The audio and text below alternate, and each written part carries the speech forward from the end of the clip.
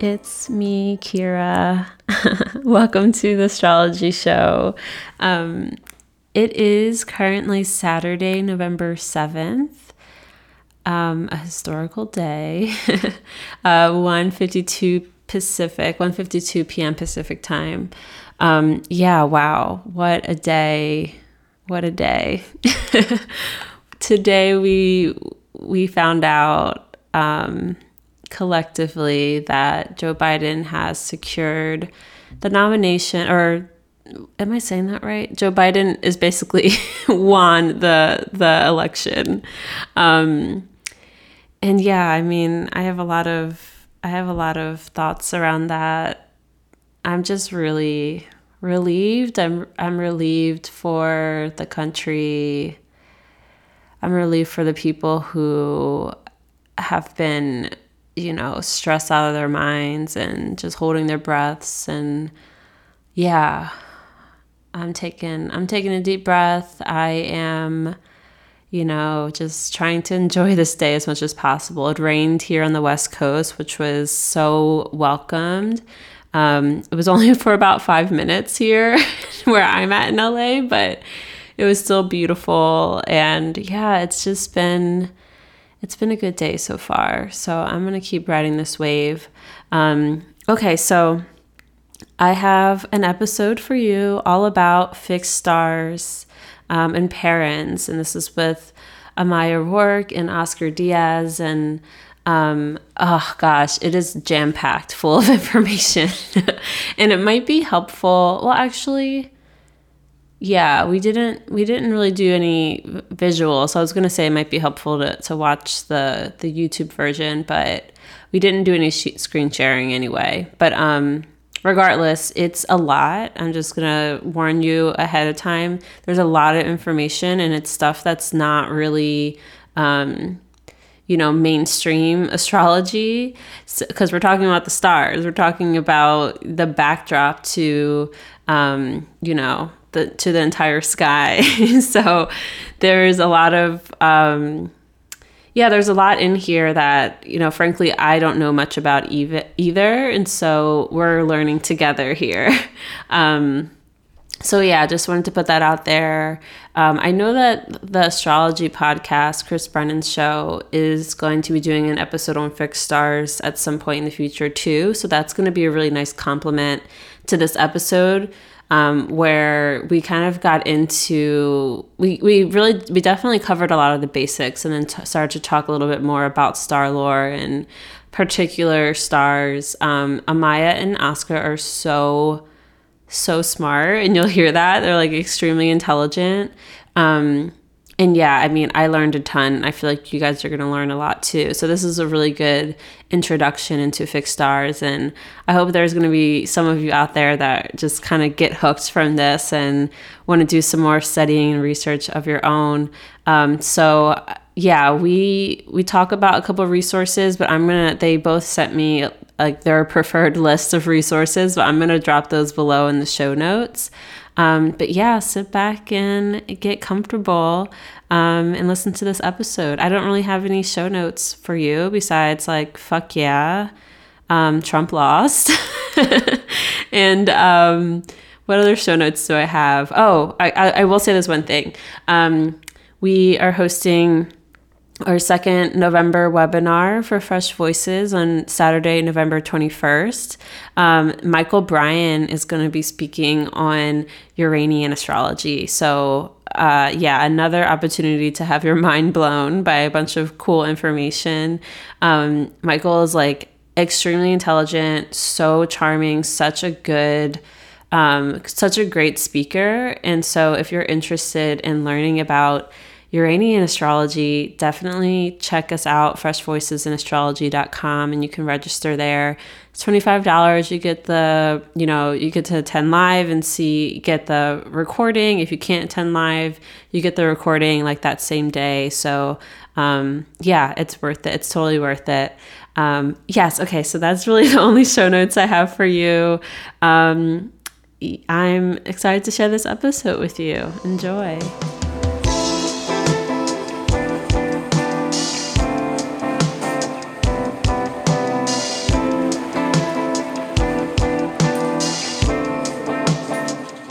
Hey, Oscar. Hey, Amaya. How's it going? Hi, everyone. Hi. Excited to be here. Super excited. Yeah, I'm really pumped for this episode.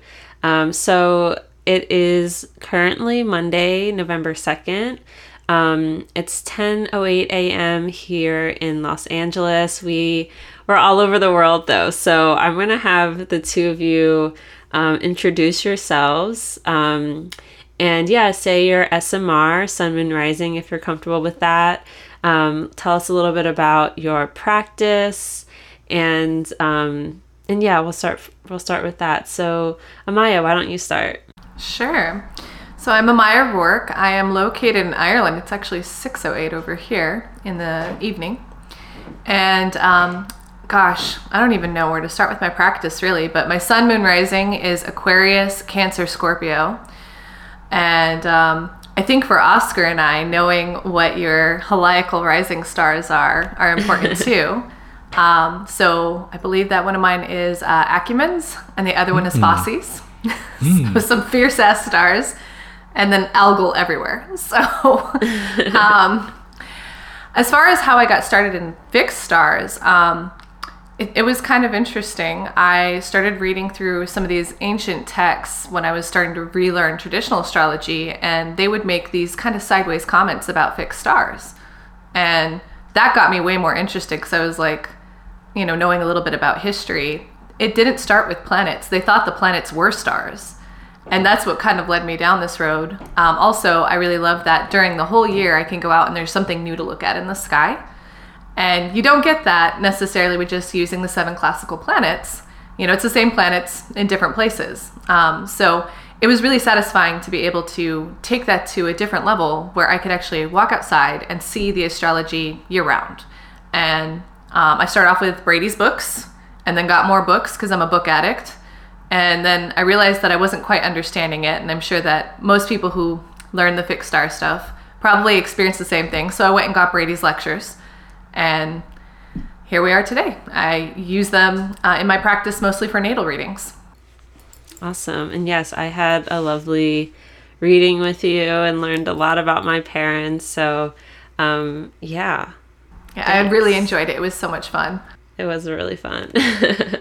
And Oscar, how about you? Yeah, my name is Oscar Moises Diaz. I'm a practicing astrologer full-time now.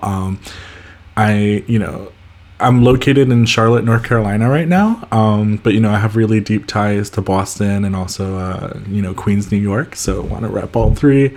And I was born in El Salvador in Central America, and my practice, I do natal readings. I also do Parans as a second tier reading.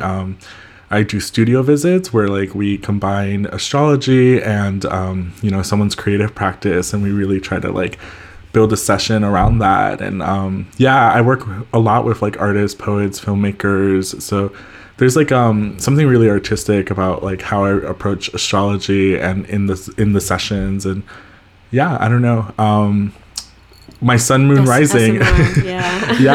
Capricorn Sun, Aquarius Rising, Taurus Moon. And then, it's a fixed star episode. So, I totally agree. We have to add in the heliacals. My heliacal rising star is Oculaeus. It's a stinger twin star in the Scorpio constellation. And then my heliacal setting star is Capella. So, that's awesome. The vibe. Yeah.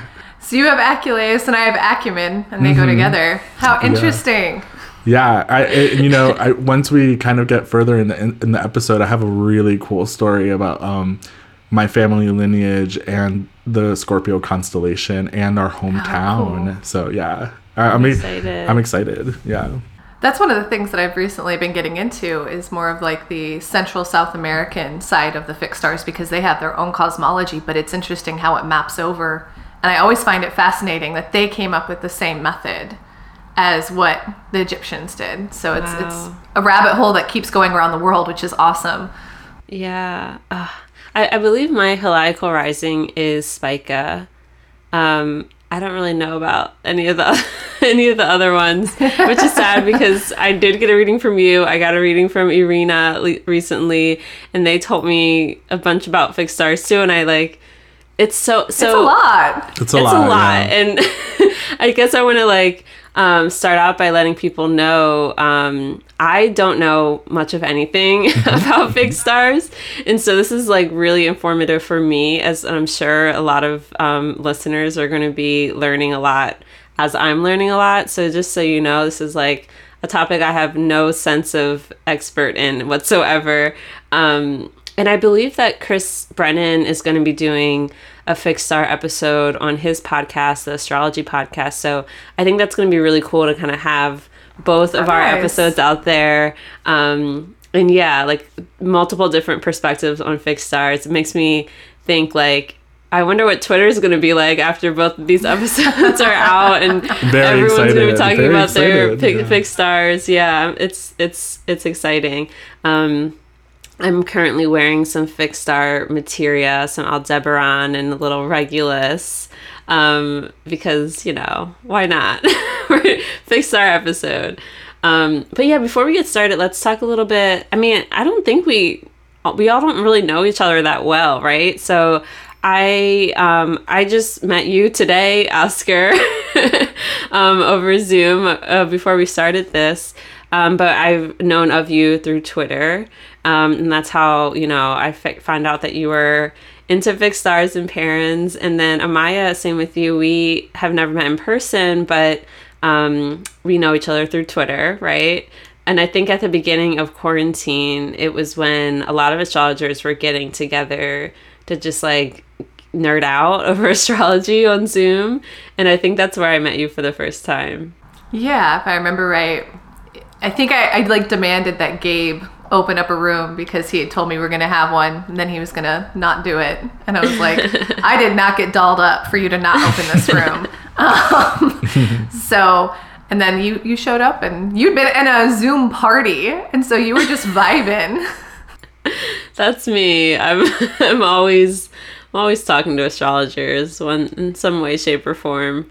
But yeah, so happy to, you know, have met both of you and to have you both here. And I don't think you two know each other, right? We know each other from Twitter. Okay. Yeah, I think the fixed star thing kind of blew up in the last couple of months. And so that's when, I think like I posted some stuff, and then some people reblogged it. And then I started to find like the people on Twitter who were actively talking about it and who it was part of their practice. And I was like, oh, okay. So like, because like you do all the Brady stuff, and then I mean, just the nature of fixed star work, it's just, you know, I think about like if you were to go back like 2,000 years and tell an astrologer like, you know, in 2020, people really see fixed stars as like esoterica or just kind of like this extra stuff. They'd be like, what are you talking about? Yeah. And so sometimes it's kind of lonely, you know, if someone says parans, I'm going to be like, oh, you know, and so I just followed a bunch of people, and like, yeah, just, you know, it's nice to be in conversation in the Twitter sphere. And I've like learned a lot, and like, you know, the stars will teach me through the people, right? And so as astrologers, we know that like we get better by being in conversation, whether that's like amongst each other or even just like through a client astrologer relationship, like, and that's where I feel like I learn most about the stars are in consultations by people like living and breathing these starlights inside them. And so yeah, really appreciated following Amaya's work online. Mm-hmm. Well, I'm really honored because I feel like, Oscar, between the two of us, you're much more technically adept. I take a little bit of a different perspective, being primarily an animist and I guess, for lack of a better word, witchy. I'm in constant conversation with the stars. I do astrological magic. I make my own materia. In fact, I was just going to say I'm wearing some Regulus and Alcade right now. And it's interesting because I think that it'll be a good conversation because we've never actually spoken other than some retweets and some comments here and there. So it's fun because literally I don't know one else who does parents. No one. So it's nice to have someone you can have an actual conversation with. Totally. Yeah. Yay. And I'm going to be the one who's like the noob asking a ton of questions. That's good though, because you know what? We'll think that something is common sense and it probably isn't. So let's start out by just defining some of these terms. Like, Sure. what are fixed stars? What are parens? Yeah, and whoever has thoughts about that can start off. Do you want to talk about what fixed stars are, and I'll do the parans or something, or? Yeah, that sounds good. So fixed stars are essentially, they're non-moving objects in the sky from our perspective. Mostly because they're so damn far away that if they are moving, it's not going to catch up to us for a very long time. We have this idea that they're rising and setting because of the Earth moving, not because the stars are literally moving. And the way that they were delineated was because what they called wandering stars were the planets. They were actually moving. And that's where we get this backdrop of these stars are fixed, these stars are not. And for a long time, they didn't realize they were planets. They were just wandering stars. So that's what we define fixed stars are they don't wander like the planets. And the only movement they have is really because the Earth is moving. So that's basically like the constellations, the fixed stars, correct? Right. So the constellations are made up of individual stars, groups of them. And they're different in every country that you encounter them, though some seem to be consistent across multiple cultures, which is really cool. That's awesome. Cool. And then, yeah, is it parens or parans, or is it? I feel like it's just, especially when it comes to like American English, like we got so many different accents. I know sometimes I sound like a Bostonian, a New Yorker, or like a Charlottean. So I think it's just, parans, like whatever feels natural. Language is great because language is living, and language would die if it wasn't constantly morphing and changing. So I think whatever feels comfortable for people, they should just say, Rock such a Mercury and Sag answer. My Mercury and Sag really appreciates that. Yeah, absolutely. So Jupiter. yeah, why don't you define parens for us? So parans are just kind of like, we kind of have to check our birth charts at the door for a second, and like, it's really simple. It's visual astrology. So it's really just like you go outside and you notice a star like Alresha. And you notice like Alresha is setting at the same time as Saturn is culminating. And so that's it. You've noticed a paran. Parans have orbs of like 2 civil minutes. Orbs for parans on the angles are like 4 minutes. It's like, we'll talk about that later. But like, yeah, put simply, like a paran is the simultaneous rising, crossing, setting of the meridian below or above of the stars and planets. So it's really just about like watching the sky in motion and like the different relationships that the stars are having. And it's like kind of like a very simple observation of the sky Earth planet relations, and it's affected by like the observer's latitude. I would say it's kind of like a angular parallel is the way that I put it. It looks like it's an angle, so it's either at 90 or 180 degrees. Which is hard for us to conceive of because it's a 3-dimensional space rather than a 2-dimensional flat chart. Mm-hmm. Yeah. Can we do it like, can we try to picture it like, we're standing out in the middle of the desert, let's say, and we look up and we see Saturn, because right now we can see both Saturn and Jupiter at night. So let's say we see Saturn up there in the sky. And that's what you mean when you say culminating. You mean like it's at the highest point before it starts to set towards the west. That's what you mean, right? Yeah, like on its pivot points. So yeah, like rising, culmination, like right. upper and lower culmination, and then like setting. So yeah, like descending, cool. Right, like right. So basically angular in a way, right? Yeah, like medieval. Dr. Brady, who was my teacher, is like a hardcore like medieval astrologer too. So it's kind of we do learn about like thinking of that as like the cross of matter, like I guess in like medieval astrology kind of language. Very much so. So yeah. Let's say we see Saturn culminating and high up in the sky. And then we look out on the west at the western horizon. We see a fixed star. Any of them. I don't know. We see a star. That right there is a paran, is what you're saying. Because there's...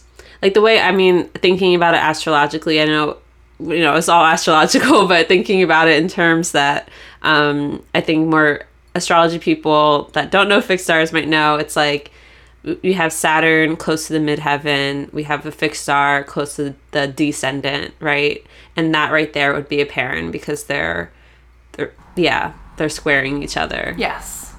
But it's a little bit different, and I think this is really important to note. The Egyptians did not stick to the ecliptic. They did believe in the heliacal rise and setting, which is about it being in the east or the west, along the sun's pathway. But otherwise, they were looking at it like a giant umbrella. And that's why if you're a traditional astrologer, even a modern astrologer who's never used fixed stars, it can be very disorienting when you first start getting into this, because you could have a star that's culminating, but it's not technically at a midheaven as it would be defined on a normal chart. Mm-hmm. And that's where it can be, again, it's completely different. And I think it's very important to make that distinction. It is not the same as our kind of, I feel like, flattened charts that come from, and I love traditional astrology. I am a traditional astrologer, but it is a flattened sky. It's like this narrow band. Yeah. That's the ecliptic, but there's so much more. And that's what the Egyptians were looking at, was this umbrella. And Oscar did a great job of explaining it, because he's trying not to get too defined on what is the culmination point, because it's not a stuck on a chart kind of point. Yeah. And, there's different, we collect the natal batches of stars, from like a 24 period from sunrise to sunrise. And that's kind of like, the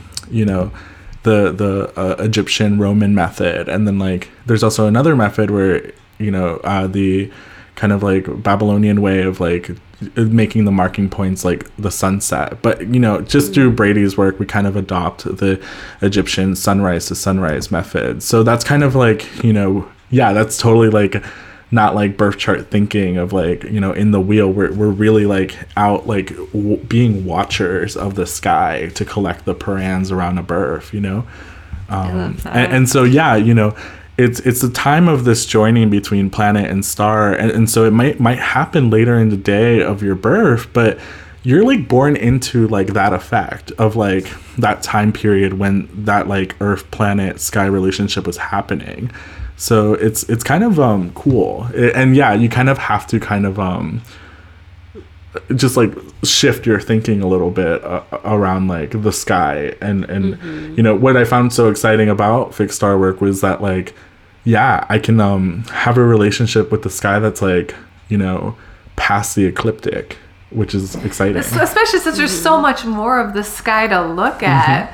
There's so many stars that, if you're just going off the ecliptic, you're not going, plus even the stars that we project onto the ecliptic are not on the ecliptic. And I think that's really important, is what you're doing with traditional astrology when we look at conjunctions, is we're projecting a star back onto the ecliptic along, it's not the longitudinal lines, it's the latitudinal lines, if I remember right, but we're projecting it back on. And that means that we're not actually showing the true position of the star. We are projecting it onto a zodiac so that it's easier for us to conceive of. And I think that both methods are valid. I've seen it work in both methods. But it's important to know, like, if you're looking for that sky relationship where you can look up into the stars and see what's in the sky, you're not going to find, say, Vega in Capricorn. That's not where it exists. But that's where it exists when we project it onto the ecliptic.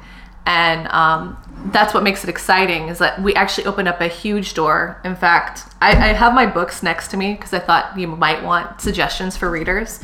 And like definitely. This 2-volume monster set, which is expensive but totally worth it. Oh, 1,600 pages. Do you have this yet, Oscar? I don't. Is this the book from Ukraine? No, this is Diana Rosenberg's work. Oh yeah, she's kind of one of Brady's only contemporaries. They really, kind of were, and they've been in conversation for over the years, and they disagree on certain things, but like both of them have really been in conversation throughout the decades of like really like fleshing out the stars and kind of like bringing them back. Oh my God, I didn't know those texts exist. Yeah, you ought to get it now. It's on eBay. She died. She had cancer and she passed away. Rest in peace, Diana. But this was her swan song. This was her final work. Her family kept the self-published books, and they sell them on eBay.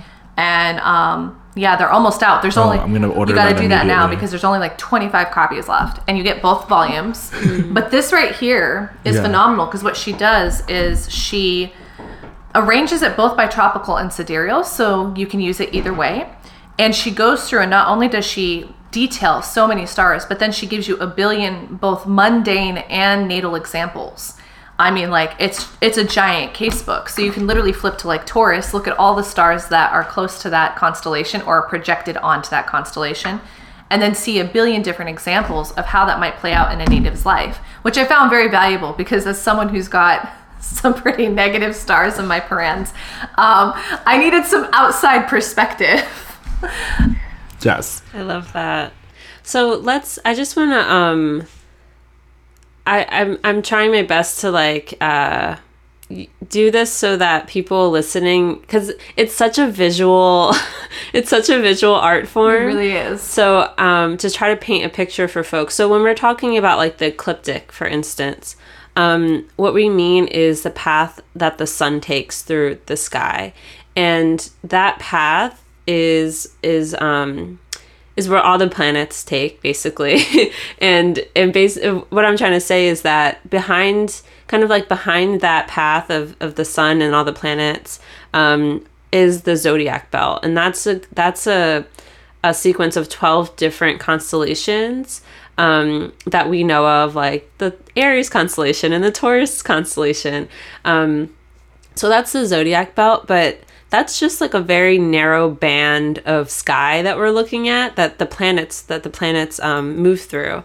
But that's obviously that's not the totality of the stars in the sky. There's stars all over, and outside of that band that the planets travel through. So when Oscar and Amaya are saying like that stars are projected onto the ecliptic, what that means is that there's this like way of basically looking at a star that's not within that band, and sort of like drawing a line to like the closest place it would be on that band, that zodiac belt band. Does that make sense? Yeah. Did I explain that kind of? Yeah. Okay? And if we want to get like into some of the historical texts, there's an astrologer, we don't know their name, but they go by Anonymous of 379, and they kind of talk about like, they wrote about stars and parans, and like they kind of suggest that like it might only, this is their words, like it may only be acceptable to collapse stars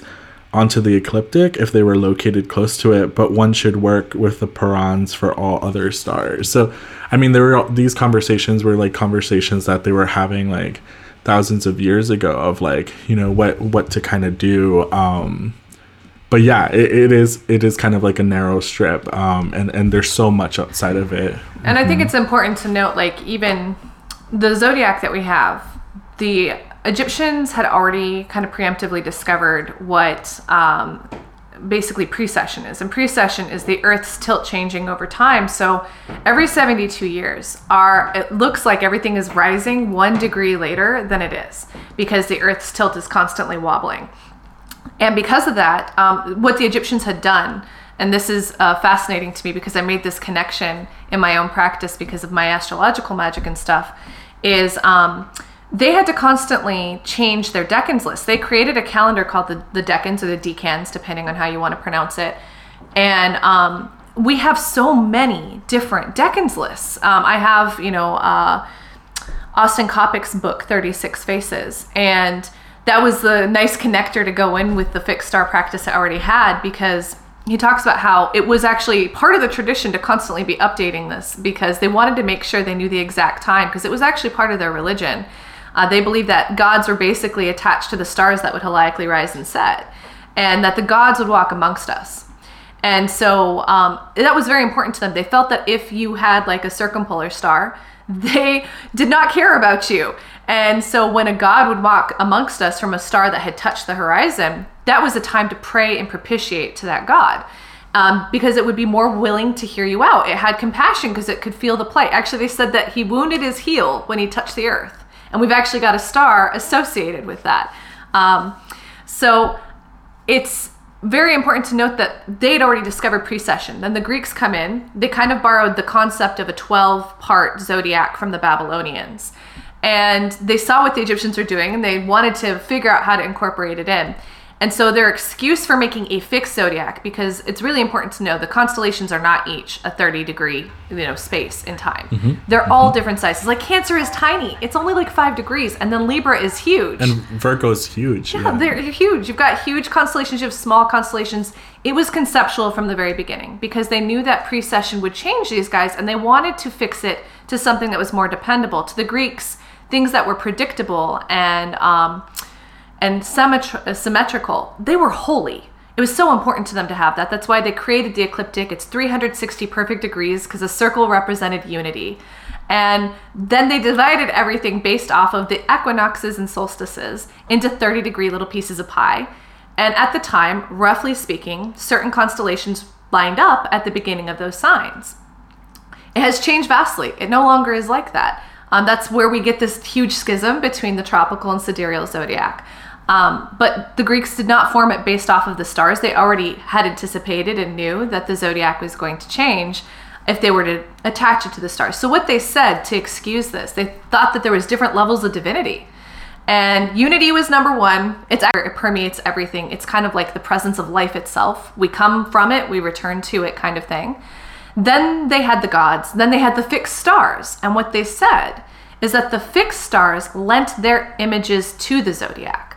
And this was to imply that the fixed stars were making talismanic houses for the way less divine planets that were erratic and acted more human-like. And in this way, you could say that your soul, passes from unity down through these spheres, and you're a little piece of talismanic art from the gods. And you're going to vibe with certain stars better, and you're going to vibe with certain planets better. We all have it, right? There's a certain planet that none of us are really into, and it's different for each of us. Like, I have a hard time with Mars. Even though I have a night chart and Mars rules my ascendant and it's related to the stars that are in my Perons, right? Because it's very difficult for me. But I really vibe with Saturn, and I have a very Saturnian chart. I have tons of stuff with Saturn. I have parents with Saturn all over the place. And it has a lot to do with the talismanic makeup in my own chart. For you, Kira, you immediately were like, Spica. I want to know everything about Spica.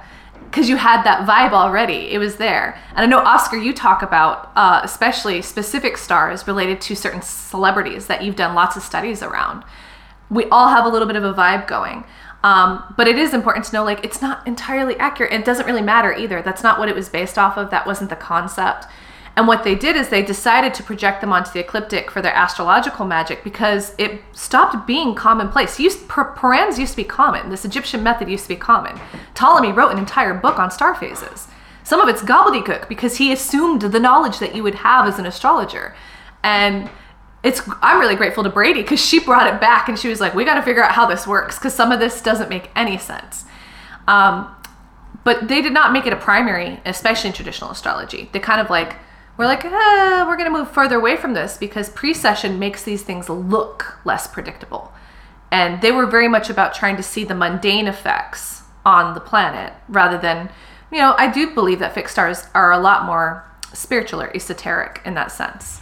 Yeah, I agree. And I just wanted to tell like a quick story about it's so beautifully put, like the talismanic part of it and us being like little talismans. And, I come from a village that doesn't have a Spanish name. It kept its original indigenous Lenca name. Oh, that's amazing. And so I've always wondered about the town name, and I finally asked like an elder, and he's like, well, we don't know why, but it translates into River of Scorpions. And so then something just pinged inside of me, and so it made me gather my family charts from my dad's side and finally ask, my grandparents, like everybody. And then I put them into Starlight, and everyone had Scorpio constellation stars as heliacals or just like very prominently in the planet Parans. I mean, it was all over for all of us. Like my Antares heliacal rising grandma, like my Acumen heliacal rising like grandfather, my dad had, another Antares, me, oculate, like all of us. And all three were showing up. And I was just like, we're all born there. Like, of course, like there's some like relation there to like the land and the place and like I love that. Yeah, it was just such a funny translation moment where I was just like, the Spanish burned all those texts, all those libraries. I have no idea what indigenous people in that area would have thought about stars, but I do know that they built their settlements based on the stars, very much like in an Egyptian way. And to tie this into procession, they would really watch it. If a procession happened, they would move the temple. It was if the temple to a certain deity was at 40th Street, Nile Street, they would move it up to 45th Nile Street, because the star had processed, and so we needed to move the structure, and and it has to do with light and stuff like that, and it even bleeds into Catholicism, right? They would build Catholic churches so the light would come in through the window and shine on the altar of the saint.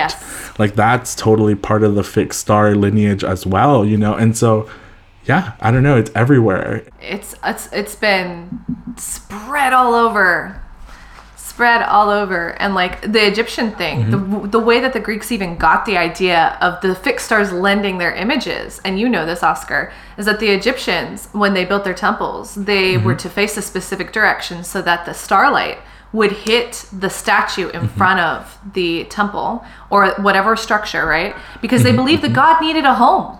And so they're like, here's your home, Mr. God. And they would make sure that they also did the same thing that your indigenous ancestors did. If things changed, they picked up and moved their entire structures to make sure it was as accurate as humanly possible. And it's very interesting because it's about 500 years before the Egyptian empire really fell. There was a prophet that rolled through and said, when they stop honoring the old gods correctly, that's when this empire will fall. And what happened was they started moving away from those fixed stars. They stopped moving their structures, and sure enough, it fell.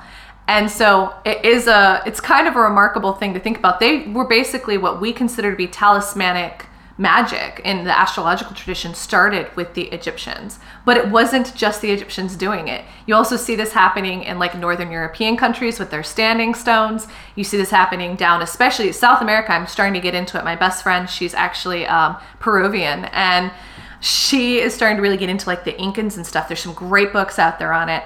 And she sends me stuff all the time related to the Pleiades were huge to the Incans. And it's found around the world, and that's what I find fascinating. The Chinese were doing it. I'm sure at some point, whenever we stop having an embargo between us and Russia, Americans and Russia, we'll eventually get texts about their esotericism too, because they're so far north, and it's gonna be fascinating. Also, Australia, some of the oldest monuments that we have to the sky are to the stars. Planets came way much later, but if you go to Australia, some of the oldest stone kind of settlements that we'll see are attuned to star locations. So I mean, it's just so old. I love this. Yeah. So earlier, Amaya, you were speaking. You didn't say the term, but you were speaking about the order of the cosmos, or what is it called? Is it called the order? I think it's just the spheres of divinity. Okay, yeah. I think that's what it was called, yeah. And so let's talk about that a little bit. I just want to give the context for folks. I have my astrology books underneath my microphone right now, or else I would pull it out. But talking about the order of the cosmos, or the spheres of divinity. Does either of you have that off the top of your head? Because yeah, I do. I have it memorized because I combine the traditional stuff with the parents. But basically, you had unity. You could call it the outside sphere, but really it's encompassing all. And I think it's a better way to think of it because it wasn't this separate place to them. Then you had the gods. Then you had the fixed stars. Then you had the zodiac, which they said the fixed stars lent their images to. Then you had the planets. Then you had the diamonds. Then you had the elements, and then you hit Earth. So you, as a little soul, were said to pass through all these things. And in Hellenistic astrology, at the very moment of your birth, it was splat, here's that timestamp of when you were born. But in Egyptian parents, actually they had quite a much larger amount of time that they'd allow for different star phases to come and go, because they didn't feel you got sold that quickly. And they felt it was very important to understand the different star phases because it would give you a map for the timeline of your life.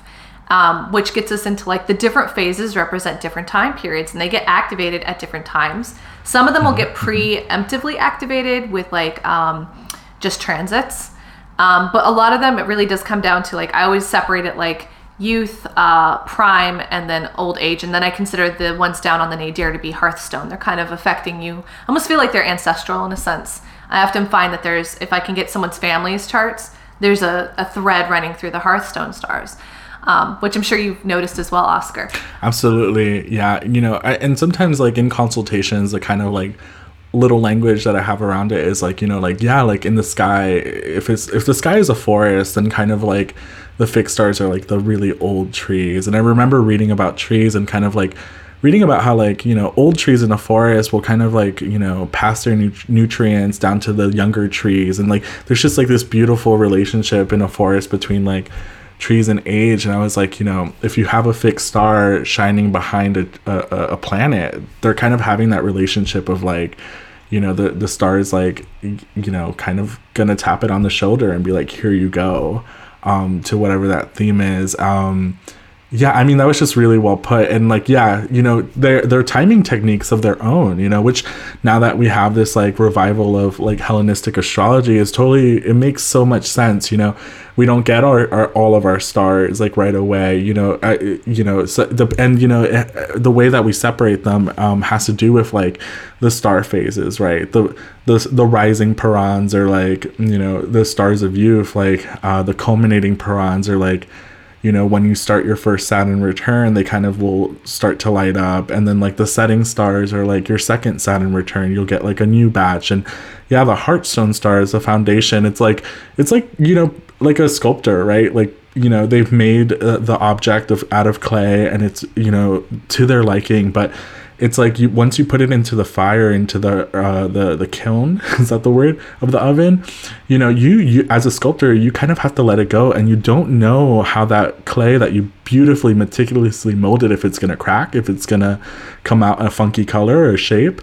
But it's like, you don't know, you have to wait. And so the Hearthstone stars for me, are definitely ancestral and kind of like finding family patterns, but they're also like, the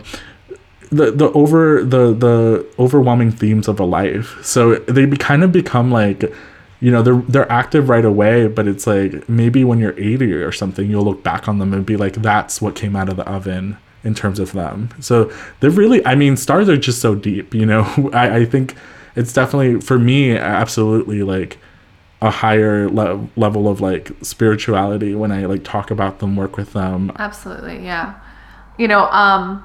The way I put it for the Hearthstone stars is you may not ever be aware of them, but everybody else around you will. It's kind of like the stories that are told about you after you're dead, which sounds really like mortifying, I'm sure. But I think it's important to think like, what story are you developing throughout your life? Almost like, it's like writing a lifelong poem. Oscar's a poet, if I remember right. And like, there's a little poem that you're writing from the time you're born to the time you die, and you may not even be aware of it. It's kind of like they've now been able to record that trees and plants can hear each other. They had an experiment back in like the 70s, and they had separated these plants away from each other. And when their roots would move, and we're talking infinitesimal movements, they're so tiny, they could hear it. And they would respond and try to get closer to one another from separate parts of the room. And that's kind of how I see our stories are kind of like, is like there's these little whispers that are happening throughout our life that other people may be more responsive to than we are ourselves. But I do find that once I point out a Hearthstone star to someone, they're like, oh my gosh, I totally see that. But if they were just to go about their day-to-day lives, they may never see it because it's never pointed out to them. They don't know that story is kind of developing and processing in their lives. And I love your use of the tree metaphor. I think it's beautiful, Oscar. I might actually snag that. That's so good. Totally do, I'm here to Sag Merc and give like all the like imagery, So let's talk a little bit about how fixed stars and parents are used in the natal chart. You guys have already kind of gotten into it a little bit, but like how do you even talk about them, like reading wise? I guess for me, I used to have this rule that now I'm just softening up, because I think the stars are just so much part of my practice that like just even, I have 2 readings on my website, like a birth chart reading where I'm really interested in giving like a nice Hellenistic foundation of a chart with someone and doing that lovingly together. And then like my second tier reading are the Purans, and it's just like, okay, come back and then we'll add the stars in. But now like more and more, like half a year into like really heavy work client wise, I'm just like, I feel weird just looking at a birth chart and not including them, especially because I know they're there. And I'm just like we said, like and I use the sky map in tandem with the birth chart, right? So like and that makes it neater, it's like kind of when you put all these objects in a chart, like it can like really like pile up, and like then the degrees you like don't know. So it's like we don't have to do that either, it's like I can have my sky map on the left and the birth chart on the right, and that's how Starlight software works, and it's just like it's so freeing too. Yeah, it's beautiful. Like it's so much more interesting than just here's your flat chart. Yeah. Mm-hmm. And we get to really roam around, we get to roam around the entire sky. And so, yeah, then it just becomes a conversation. I think we live in a multi-mapping reality. And I think we're not the only ones to know that because of the internet and things like that. But like the ancients knew that, And so it's just part of the conversation that felt very natural to me. And so in client work, depending on the people's across from me's age, meet them where they're at. It's like I also do a Saturn return reading that's just about the Saturn return.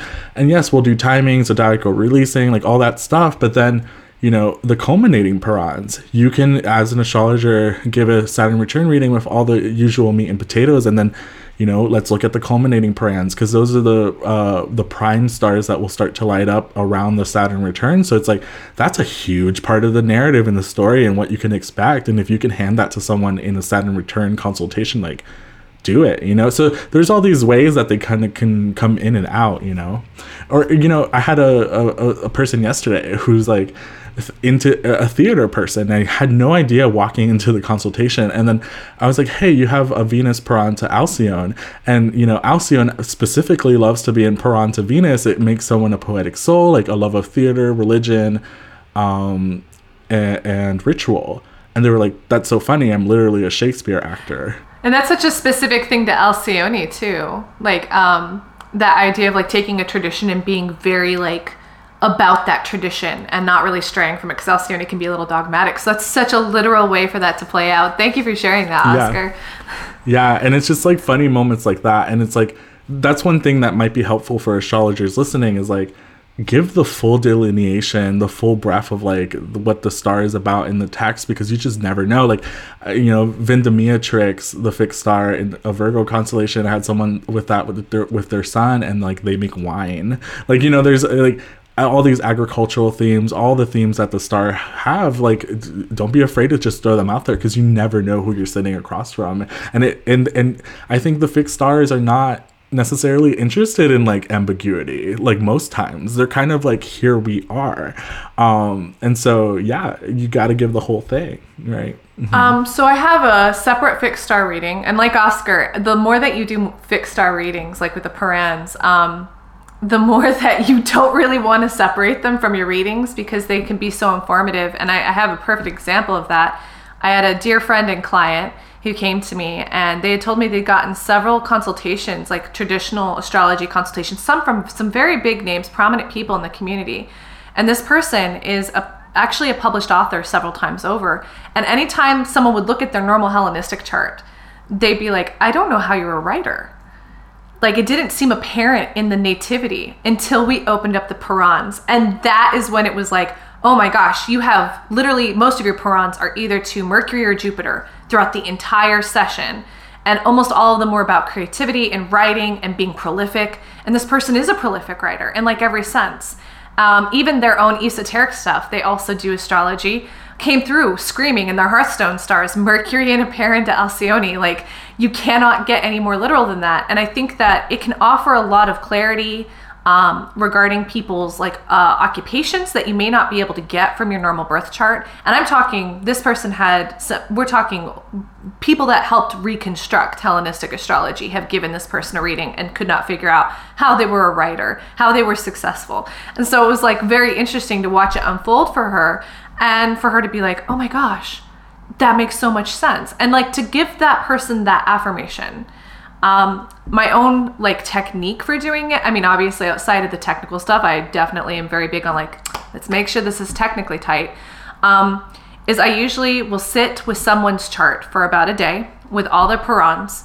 I usually meditate on the stars. I don't just look to the like Egyptian, Greco-Roman stuff, because often they had their own biases, and that's important to note. Like, again, having algal everywhere in my own chart, and like all there is bad stuff about algal. And I'm like, I don't think I'm a bad person, right? So I also don't think I'm going to die being beheaded or having a head injury. Like, I've never had a head injury. I did watch someone get a head injury though when I was about 12, and my Jupiter is conjoined by the ecliptic, it's conjoined algal by like 4 minutes. So like that was a pretty literal way to watch that happen. But otherwise, I've had other things happen related to it. And so it was important for me to go and look into a lot of other cultures and their star lore, because it gave me a much more well-rounded perspective. I also advise, I don't have it down here with me, there's 2 books that I think help philosophically with specifically like the Egyptian Greco-Roman stuff. One of them being Hamlet's Mill. It is prosy and winding and very difficult to read. Yes. Highly, highly recommend it. I just barely got the physical version of it. And another one. I love that book. I love it. It's so good. Blows my mind. It also was, it was really important for Dr. Brady's initial like research was Hamlet's Mill. Absolutely. So that, I mean, it's already part of like, yeah, absolutely. Mm-hmm. What's the other book? I think that you said 2. And I think the other one, I'm trying to remember the name of it off the top of my head.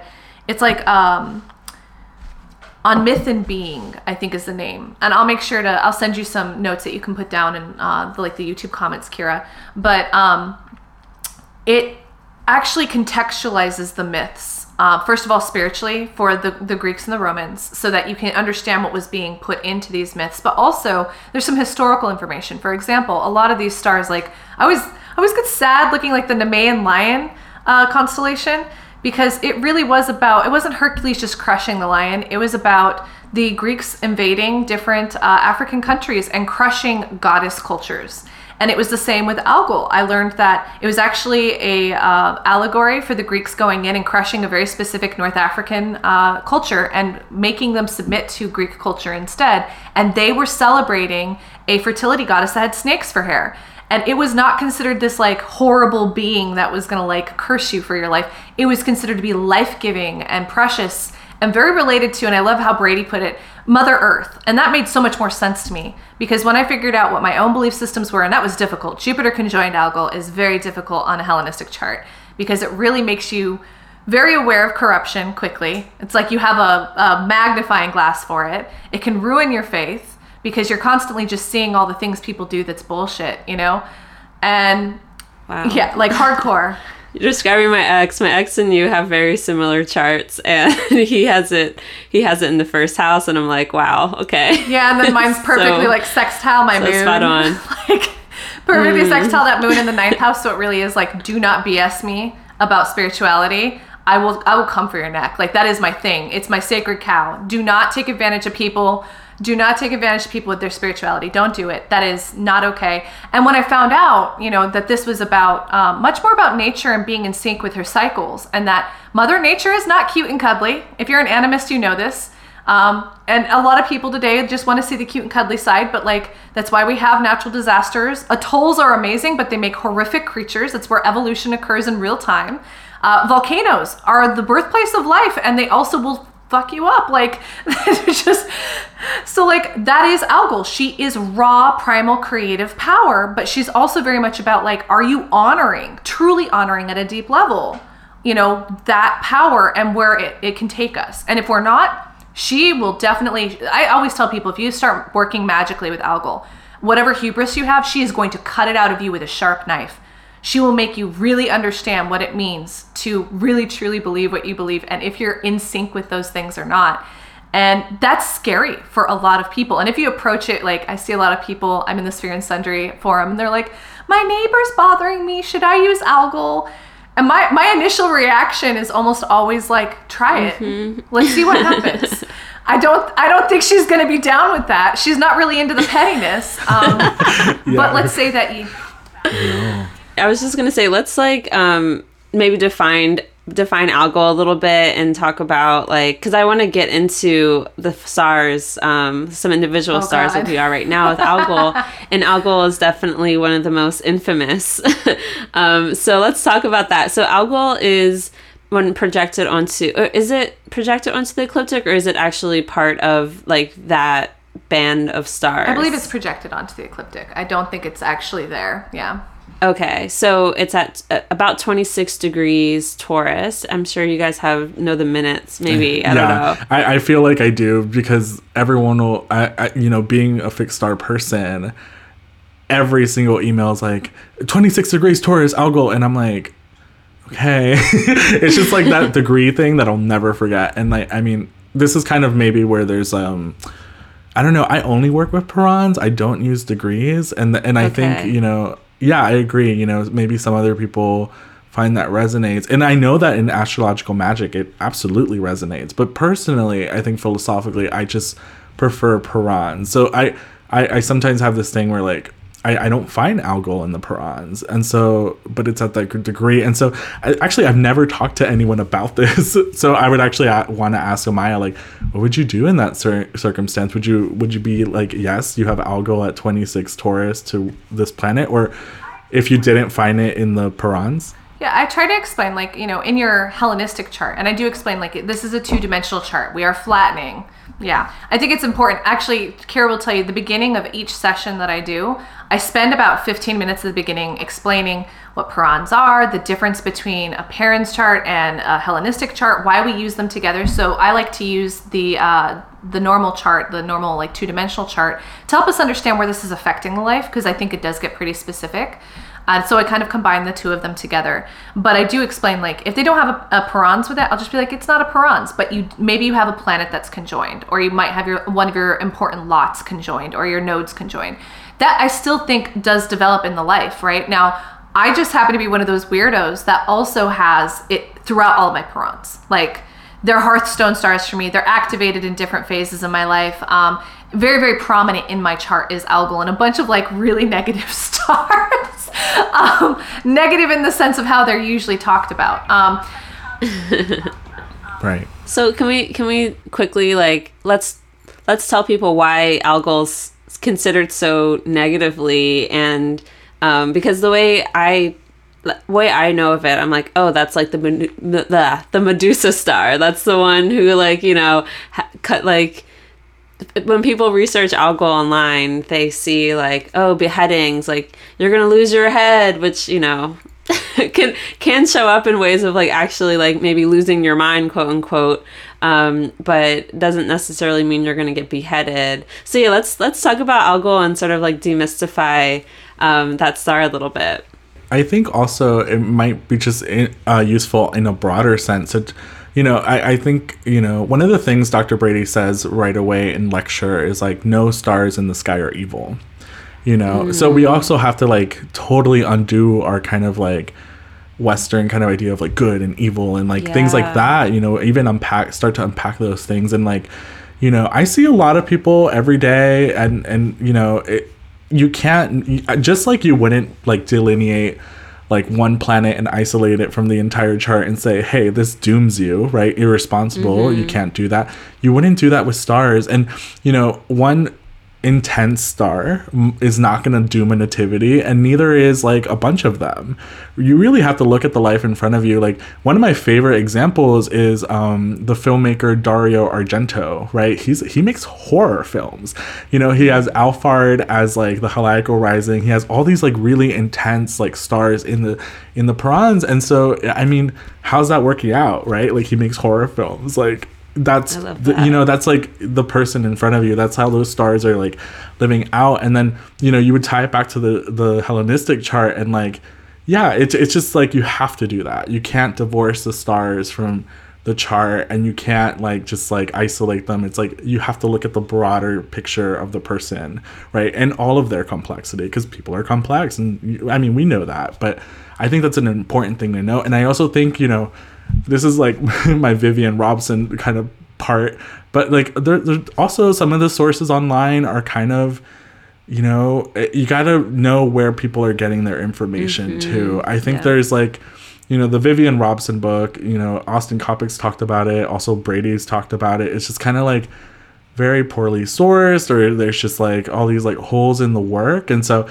and also just like really unworkable. I actually bought the book because I was just like, what is this? And, you know, it'll make you, if it's your entrance to fixed star work, it'll leave you thinking that every star in the sky is evil.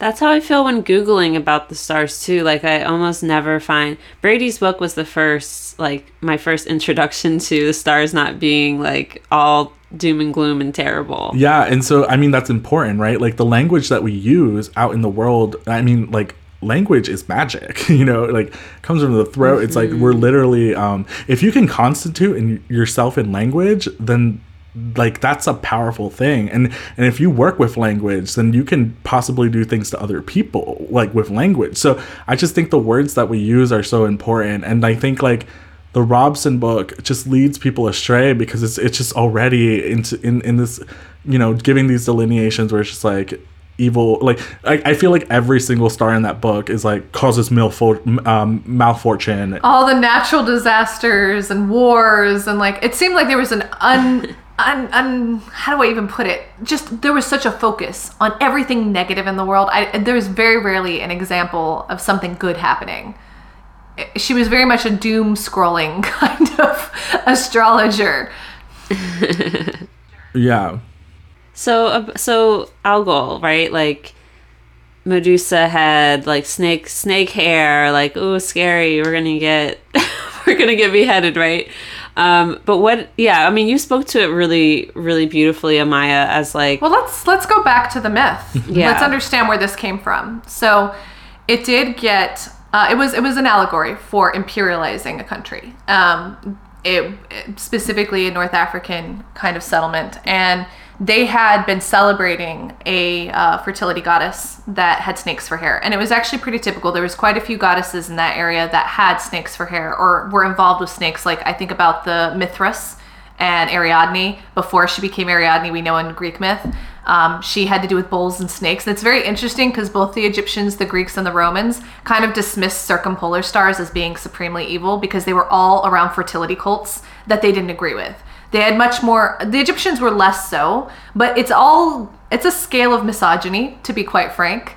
So like it gets more misogynistic the closer we get to more Roman rule, and it becomes less as we get farther away from it. So surprise. It was very much a thing. But yeah. Also, very quickly, like Dr. Brady also talks about like how some stars in the sky are associated with goddesses, like, and sometimes those myths, depending on where they're from, are like women in chains. And like, I think Brady wrote like even an article about like, you know, unchaining the women in the sky, because like, and very much so talking about like how ingrained patriarchy and misogyny is, and sometimes in like these older texts that we're having to face. And like and you know, now is the work too of like amending and kind of talking back also. And yeah, just wanted to add that part too. Absolutely. It's very important. And that's why I look to other cultures specifically. I've started really branching out and getting other myths, and getting deeper into why. I think that's why that on being and myth is so important, because it went far beyond. For example, we see, again, snakes used to be considered specifically an object of wisdom or a being of wisdom. It could be poison, but it could also be medicine. And that's something I always tell my clients whenever we see Algol or Alfared come up in the chart. I'm like, it can either be poison or medicine. I have done both. I am a very Algolian kind of person, and I have specifically words. It was interesting. I was thinking about this little side note here. Did you know that if we don't have a word for something, we literally can't see it? They've done experiments on this. In indigenous cultures, if they don't have a word for a color, they don't see the color. And I mean, literally, they won't be able to identify it. It's black and white to them. So yes, they are magic. They very much affect our consciousness and what we're able to see. So when we say things like, oh, you have Algol in the chart, and there's already meaning attached to it, it is going to terrify someone. And I always try to remind them, first of all, a lot of these delineations, they were not very pro-women. In fact, you'll find very few female constellations that are positive, like the Pleiades, the Seven Sisters, were also not very positive to the ancients, unless you look at astrological magic. And so, there's a lot of stuff going on here that was determined by the culture of that time. You have to look to other sources. What helped me with this was seeing Brady's talking about, Mother Nature in particular, really connected, figuring out that I was an animist, not any particular, we could say tradition or practice, but that I thought the world was alive and we're in relation with it at all times, whether we're talking to a tree, an animal, or things that are unseen. And that made sense to me because I've always had a hard time with fitting into a box with my faith, and that would be Jupiter in a conjunction with Algol, but also having it as a Hearthstone star. Algol essentially is Medusa. The myth goes that, and there's a few different versions as it goes with all Greek myths, but essentially Neptune wanted to have sex with Athena. Athena kept spurning him, so he went into her temple and he raped Medusa, her most beautiful maiden, and desecrated her temple. Now this is where you can see that Athena was also a product of that misogyny at that time. She was in with the guys. She doesn't punish Neptune or try to go against him. She punishes Medusa, and don't let anyone tell you it was a savior thing. It wasn't, because there were other Gorgons that existed, and they were immortal, so they could live for the rest of their lives. She specifically made sure that Medusa was the only immortal Gorgon, so that she could be killed. It was not about protecting Medusa. It was absolutely about Athena's rage.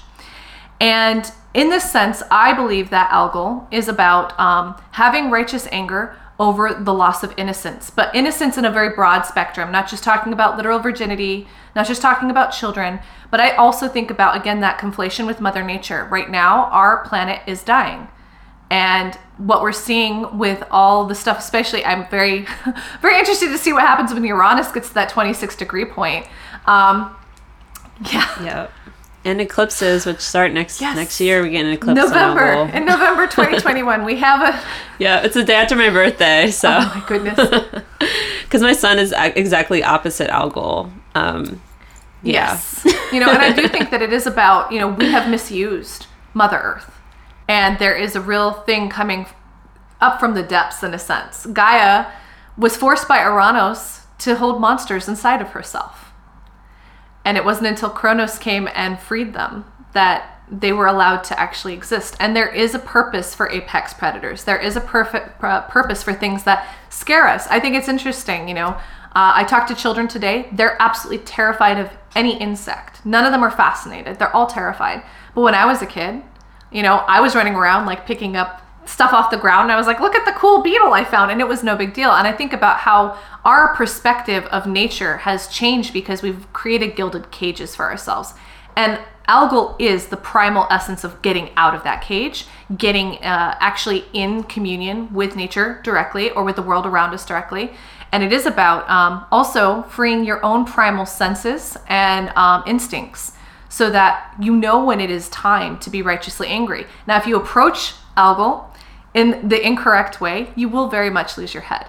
I'm in a daily Algol practice. I don't lose my head. I do get righteous anger. It does help my anger come forward better. I have Mars in Taurus. It doesn't want to come forward at all.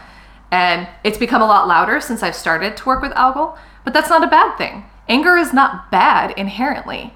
It has a purpose. I have Algol to my Saturn in a Puran, and my Saturn's in Aquarius in a day chart right in my first house. So I also have this star connection, and I think it is about righteous anger, and it is a star about justice, and I think when I have Algol clients, the specificities, right, to planet, but there is kind of this kind of like, just like you're built to be in like crisis situations and like really know what to do. It's like the mark of a crisis worker, someone who's gonna stand in the middle of the storm also and like, be ready for it, and like in service to others, in service to like other people who are marginalized, and like understanding power structures and like understanding when they're fucked up, as they often are, and like not standing down, and I think an Algol person also embraces like all the colors in the crayon box of like emotion, You know, it's just like, I wouldn't want to be happy 24/7. It's like, I understand that my rage is important, my sadness, all the shades of emotions that I feel, I embrace wholeheartedly, and kind of we need them. To add to what Amaya is saying, like, yeah, rage is important, because rage is our body being like, this is unacceptable, or like, this is dangerous, or it's like, a refusal of like these systems. Like, I get enraged when I see the news. I get enraged when, and it's my body telling me that something is wrong and that something must shift. And if rage can be a constructive emotion like that to kind of push us into the new thing, then yeah, of course we need it, Yeah. Oh my God, we need it, don't we? And I also think it's important, the end of that myth is that then Perseus is trying to recover his lost love. He goes to Athena asking for help. And Athena says, go get me the head of Medusa. So she is asleep. She does not fight Perseus. This fictionalized version you see in TV and movies, she does not fight against Perseus actively. She's actually sleeping. He sneaks up on her, uses his mirrored shield so that if she wakes up, she'll see herself and she'll be turned to stone. And he cuts her head off. So this whole thing is Medusa is constantly a victim in every single one of these stances. And I do find people who have a very prominent algol in their chart, as well as like Acumen, Aculeus, and a few others, tend to have gone through some really tough shit. And that's why they tend to have that deep sense of, like, for me, I grew up in a culty religious kind of thing. And so I am very sensitive to it. And when I see it happening where someone is either utilizing their power within a spiritual community incorrectly, or they are taking advantage of people, or they're grifters, it makes me intensely enraged, because my parents were taken. Our entire childhood was flavored by this bullshit. And so I just don't want to see other people have that happen to them. And I do find that, I think about how Joan of Arc had a serious parent with, algol, and she needed to have a battle. In fact, when she stopped having to battle, it caused her issues. She needed to find something to do. Also, I find that algol people tend to be outside of the binary. They don't tend to stick within the lines. I don't talk a lot about my own sexuality, but I definitely don't consider myself straight. I have 2 partners. I'm in a 3-person relationship for 7 years. It's a serious one. And that's another thing that comes up a lot with people who have, the algol's parents or the conjunctions in their chart, is they tend to kind of march to their own drumbeat, and they do not care what other people think. Because they're like, you know what? You live once. I'm not here to make you happy. I'm here to make me happy. And I also battle to make myself happy. I want a better, more equitable world. I want to protect people against, the loss of their innocence. I don't think that you should have to regret being naive about something. Naivety is beautiful. It means that you have not been touched yet. And in a sense of like, no one has ruined something for you. And if I could keep people from having that happen to them, I would, because I think that's valuable. Would having my son opposite algol, like, would that be a sort of parent, or like, I'm curious. My son is at 25-55 Scorpio. And I'm curious because it never came up in actually pull up your parents. I don't think you had it in a parent. Yeah, because remember, we're going from sunrise to sunrise, right? And noticing, right, like visually out in the plane, and like noticing when the stars and planets are meeting at a very tight orb of on their pivot points, right?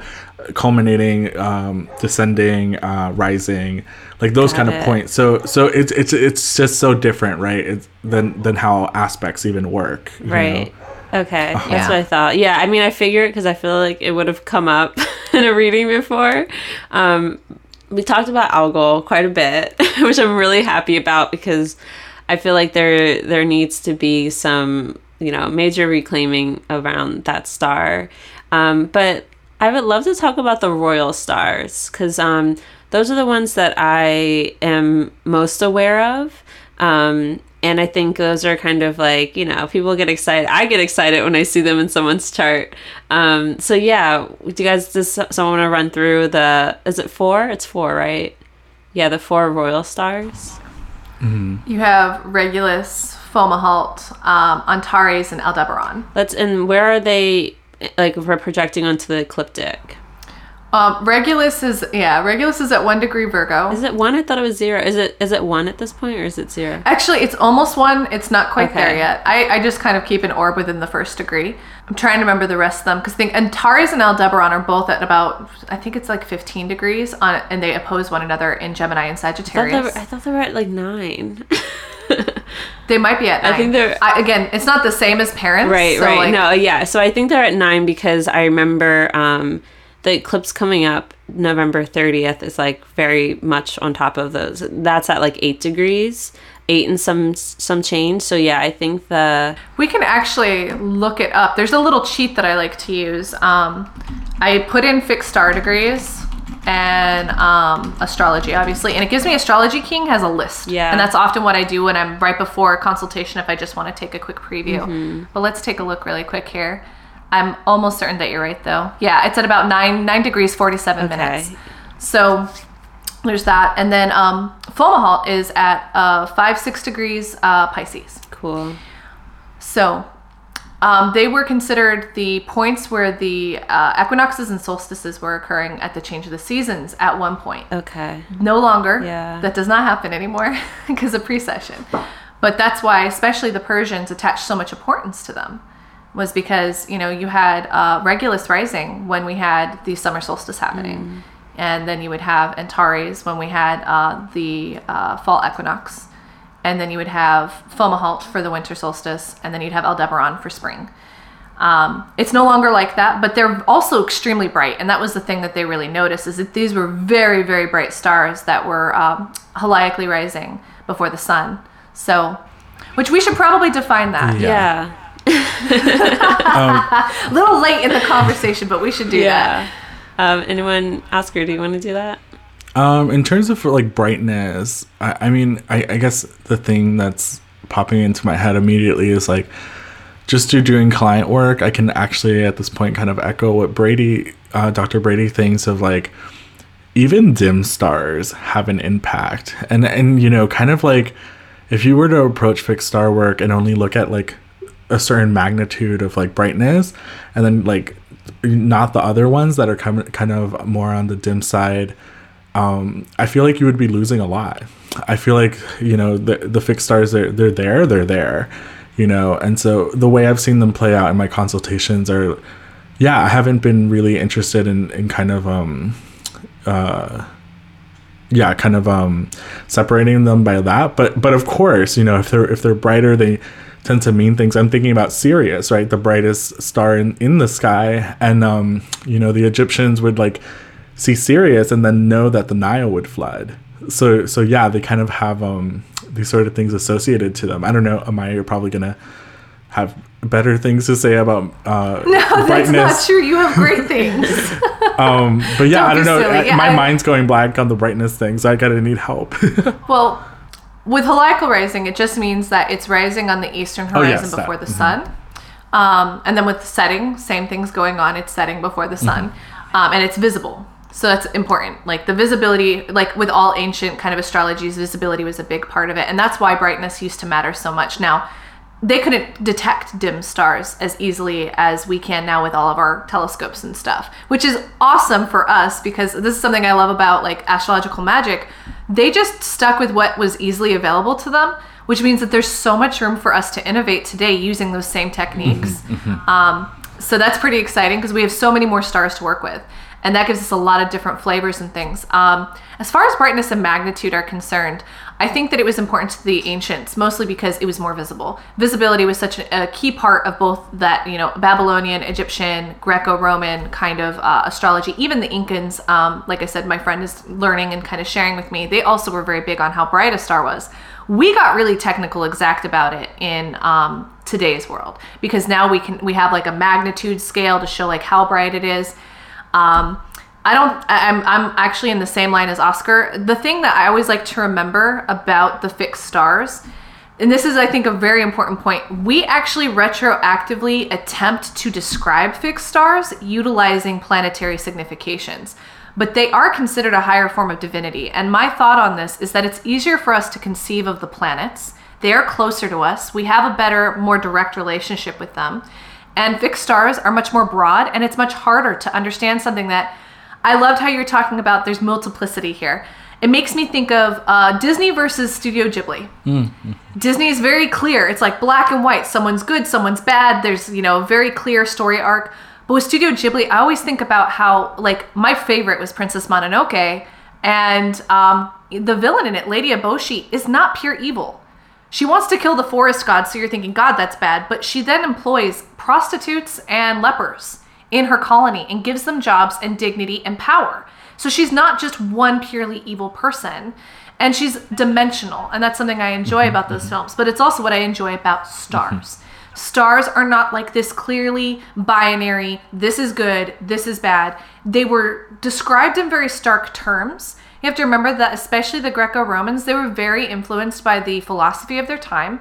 And they were very much about, like, accept your fate. So they would look for the worst case scenario so that if something better happened, it's a happy surprise. But if something bad happens, you're prepared and you can meet it face on. The problem is, in today's world especially, that can be really scary to hear, like, oh, you might lose your head.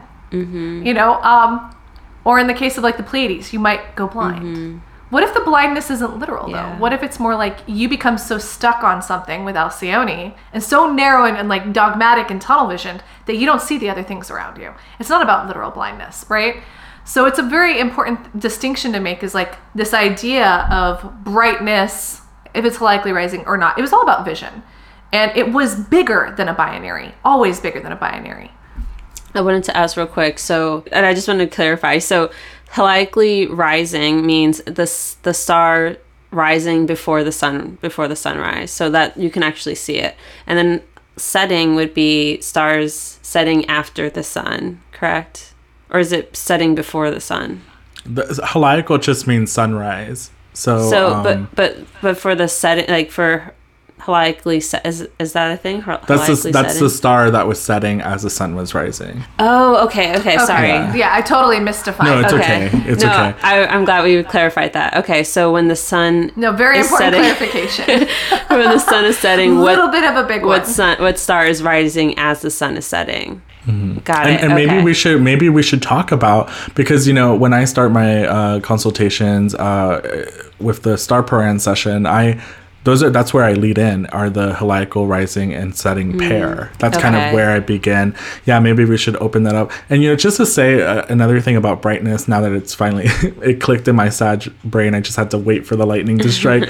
is there's also ways to know which Purans are a little bit more like turned on, like angularity. Like if you're a Hellenistic astrologer, you look for planets in the 1st, 7th, 10th. That's just to get your brain, but like with stars, if it's a Puran that's circumpolar, I'm going to pay attention to that star a little bit more. If the star is in the phase where it's arising and lying hidden, I'm going to notice that. There are different star phases. They're a little bit more intense than others, and so you'll kind of like feel them like more of in a like an intense way. So that will lead me through the Puran list. Also just noting star phase. Yeah, let's actually back up and define that a little bit for everyone. We're not gonna be able to like do a master class on this, obviously, but okay. So we now know halically rising, it's before the sun. Halically setting, it's setting before the sun. Then we have these different star phases. Circumpolar just means that it never technically is rising or setting. It's just kind of what we consider to be rotating around the poles. So for the Egyptians, these were gods that they called them the immortals, the realm of the immortals. They just did not care about us because they never touched the earth. They never had that kind of empathic ability that a god who did touch the earth would. And then you have a rising lying hidden. Technically the star is actually rising, but because of the earth's tilt, it's just hovering below the horizon, which kind of freaked the ancients out because they were like, where is this star supposed to be coming up right now? I love that. So they consider that to it's like almost bringing in a Hearthstone kind of feel, so it intensifies, right? Hearthstone stars are always affecting you throughout your entire life. And then, gosh, my brain just went blank. What is the other one, Oscar? Circumpolar, correct? No, we did circumpolar, a rising lying hidden. There's one more condition. Yeah, there is one more condition. My brain literally just went blank. We're experts here, really. I know it's so much to keep in your brain. Curtailed passage. It's curtailed passage.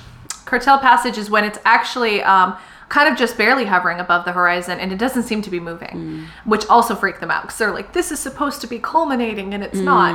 So that's also intense, right? Because it's kind of just sitting in this phase for a predetermined amount of time, which they figured out eventually. They figured out the math for it. But when it first emerged, it was very freaky to them.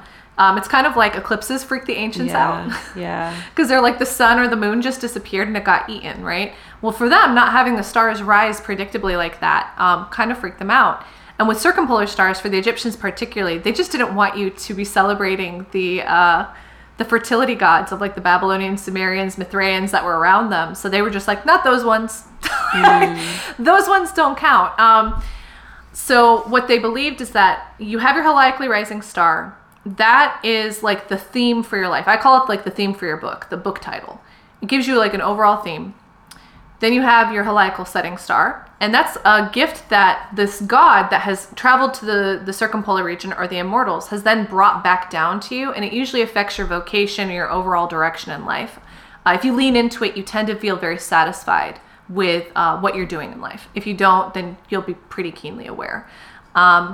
Rising star parents, those are stars that basically up until your Saturn return, they're activated. Some are much more activated than others. As Oscar has pointed out, there's certain conditions we can look at, if they're in one of these special phases, or if they're circumpolar, or if they're really like bright in magnitude. I tend to pay attention a little bit more because the brighter it is, the easier it is to see.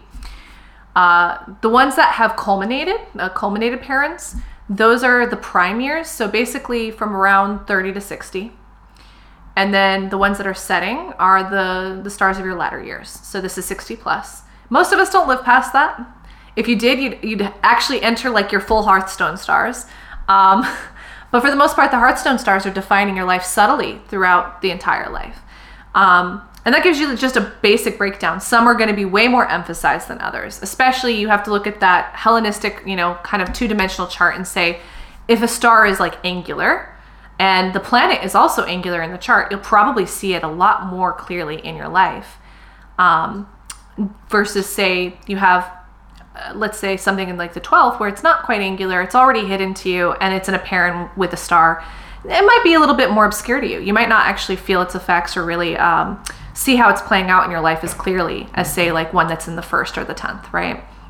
Did I miss anything, Oscar? No, that's exactly what I would say. And that's an important point too, is like, we have essential dignity. Like, for example, like my Jupiter is my Almutin, and it's also like in the 10th house angular in Scorpio, and it's my benefic of Sact. So that immediately would like make me look for if I had any Parans to Jupiter with stars. And those are actually like really, for when I saw those, they were like, yeah, duh.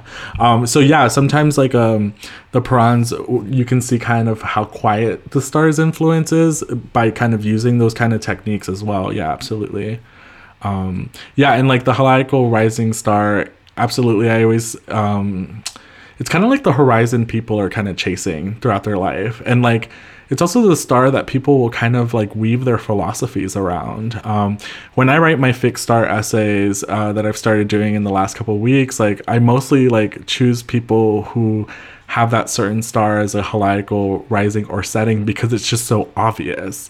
It's like Sofia Coppola, heliacal rising Auresha is like, I make period piece films, but like with like, I don't know, like these post-punk soundtracks, right? Like the Auresha thing of like tying the sacred knot, tying things together that like other people aren't tying together. It's just like, you'll see that in a native's life, like really like play out really loudly.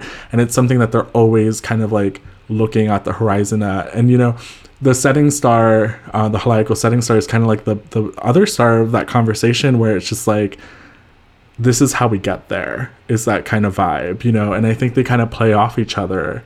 And the heliacal setting star, it's said to come from your daimon, right? I'm just starting medieval astrology studies, but like, yeah, the spirit in the chart, or just like thinking that, there's this thought that it comes from your soul, at the nativity, it's like a gift, they're both gifts. And so, yeah, it's kind of like, if I lean into my Capella heliacal rising, heliacal setting, it's like it's only going to make my Oculaeus rising star like more fleshed out. It's like they're having this convo together. Mm-hmm. And I love that for you, because I just like put that together. It always makes me think of the tarot card, the Chariot, because it is the Chariot, right? Mm-hmm. And when you act from your instincts in that kind of free way, you really see like effort and your poetry and stuff, and that just comes alive for you. And then I remember watching you were live tweeting about like entering a poetry contest, and you did it like at the last minute, which I totally expect of Capella. and then you ended up getting the fellowship with it. And it was like, ta-da! Oh yeah, it was just like last day. You're like, I'm just gonna throw this out there, and maybe I'll get it, or maybe I won't. But that's such a Capella thing to do, is just be like, well, I better hop on this chariot before it leaves me. And you totally leaned into it. Yes, and I love watching that play out. I love that. It's especially interesting because I've done so many charts for people in our community, to like watch them now tweeting and be like, oh, look at that star activation. So let's go back to talking a little bit about the specific stars. I want to kind of run through the royal stars and just kind of throw out some, like, why are they royal? I mean, we kind of talked about it a little bit, and then maybe talk about one or two other stars, maybe your favorite stars, and then we can kind of close out and talk about like how people would even go about learning about this. So yeah, let's talk about the royal stars again. Like, let's start with Regulus, the royalist. In my opinion, I mean, that's kind of how I seen it though. Like, yeah, that's how they considered it too. Yeah. Regulus, it's in the constellation Leo, correct? Yes. No longer. Okay. I mean, like, if we're defining it by what we consider to be Leo, which is a zodiacal thing, no, it's actually just barely going into Virgo. But at the time, it was. No, it's just in the like actual constellation though, not like the zodiac. Not like it would be considered part of the Lion constellation. Yes, the Lion constellation. Yes, thank you. And it's what, the heart of the lion or the head of the lion? It's the heart. Okay, the heart of the lion, which makes sense. The heart of the lion being a royal star. The other stars in that constellation are Zosma and the back of the lion star, and then Denebola, the tail of the lion. Okay. And I think also through procession, the tail's kind of fallen off the lion. Okay. But yeah, you know, it's cool. Yeah. I have a Denebola Mars Paran, so I feel like I know a lot. I think I have Zosma Jupiter, I believe. Ooh, Angel of Mercy. That, I don't know why that's like in my. Yeah. Interesting. Mm-hmm. Well, tell us a little bit about Regulus. Like, what makes it so, like, how does it tend to show up in people's charts? And we can, we have a very famous example of a Regulus person who is the current president of the United States, number 45, has Regulus conjunct his ascendant. Yeah, we're talking about power, We're talking about power and privilege and our relationship to that. One of the most exciting people that I came across this, they have their heliacal setting star Regulus is this South Korean rapper from BTS. And, he released a song called Digita, which is kind of like the King's music, and it's a rap song, and if you watch the music video, it's really like him beheading himself, and it's like all these like really trippy things about like being famous and his persona and this his relationship to his kingship, and it's kind of like a song about patricide. And I was just like, this is so interesting that Regulus is your heliacal setting star, and your title track from your new album is literally about like deconstructing what regality means. And I was just like, oh wow, Suga's really doing this in the music. And I've also plugged in Donald Trump's birth data into my Starlight against my will, just because I was just like, Christ, you gotta see it. You gotta see what's going on. And so I wouldn't say that it's in Paran to his ascendant. I would say, but it does have it to, I believe, his sun and Mars, and they're set off by timing. And it's kind of interesting because at this point he would have had all his batch of stars kind of light up, and so there's this Regulus Sun Mars thing, and like I remember like following the story of when he got sick and stuff, and I was just like, oh, like what's gonna happen, because one thing about the 4 royal stars is they kind of come with also like conditions, you know, of like, are the downfall of like the gifts that they give. And I was just, I don't know, I'm still curious because I'm just like, you're definitely not acting righteous, you know. Right. So when is that Regulus moment coming? I don't know. I've been thinking that for a long time too. When is that Regulus moment coming? Yeah, what are you gonna say, Amaya? It'll come at some point. I think it's important to note that like royalty in the way that we conceive of it today is not how it was conceived of. You used to have to go through trials to become a royal.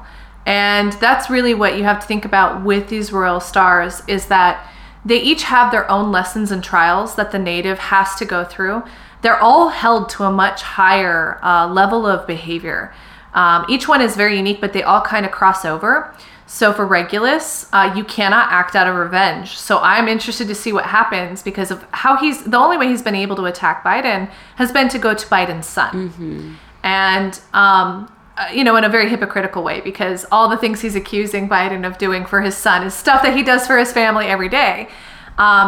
There's also a real thing, and I find this is very true for people who have very prominent Regulus parents or even conjunctions, is that people do not have the same amount of empathy for them as they do other people. So like someone who's got a really prominent Regulus Paran, they'll go and they'll post something on Twitter. Maybe they're just having a bad day and they just don't get the responses that they're wanting. In fact, they're more likely to get attacked than they are to get the support that they want.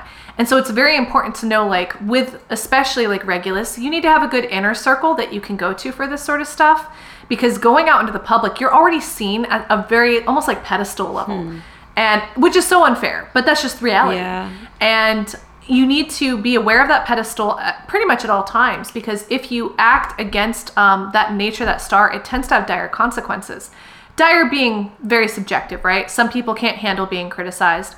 And one of the things I always remember for Regulus in particular is like, if a king went around beheading every person who disagreed with him, he wouldn't have a kingdom. Yeah. He would have a riot, which is kind of what's happening, right? Wow. There's a lot of rioting going on. Yeah. So like that's specific to Regulus, is like you cannot act from revenge. It will backfire. It will backfire epically. And here's the thing. You'll either be famous or you'll be infamous. Mm-hmm. There's really no in between. No matter what, you are in the spotlight. And that's a lot of pressure to have on a native. But it can also bring brilliance and success and lots of like publicity. Today, we don't really have royals. We have celebrities, and we literally have, the celebrity royalty sitting in our White House at the moment. Yeah. And also, unpacking what kingship is in like our century, right? Like, you can be famous in a room, and you can be famous like as a celebrity. There's different levels of like being well known. And so, you just kind of have to, when someone comes to you as a client, you just have to be, conscious of that and being like, okay, like when you step into the room, maybe like this is playing out. Regulus for me is tied to my node, so it becomes what we call a vocational star. And so it's, the whole like pressure. I mean, the people will feel that kind of pressure of like, I can't slip up in public because everyone's watching. And it's just like there's some self-conscious kind of like Regulus thing, I think, that people have sometimes of just like wanting to be your best, and wanting to there's an immense amount of pressure. One of my best friends has a stellium conjunct it's like her sun's conjunct Regulus, and then she has Jupiter, Mercury, and Venus all within like 4 degrees of that, all in the 10th house.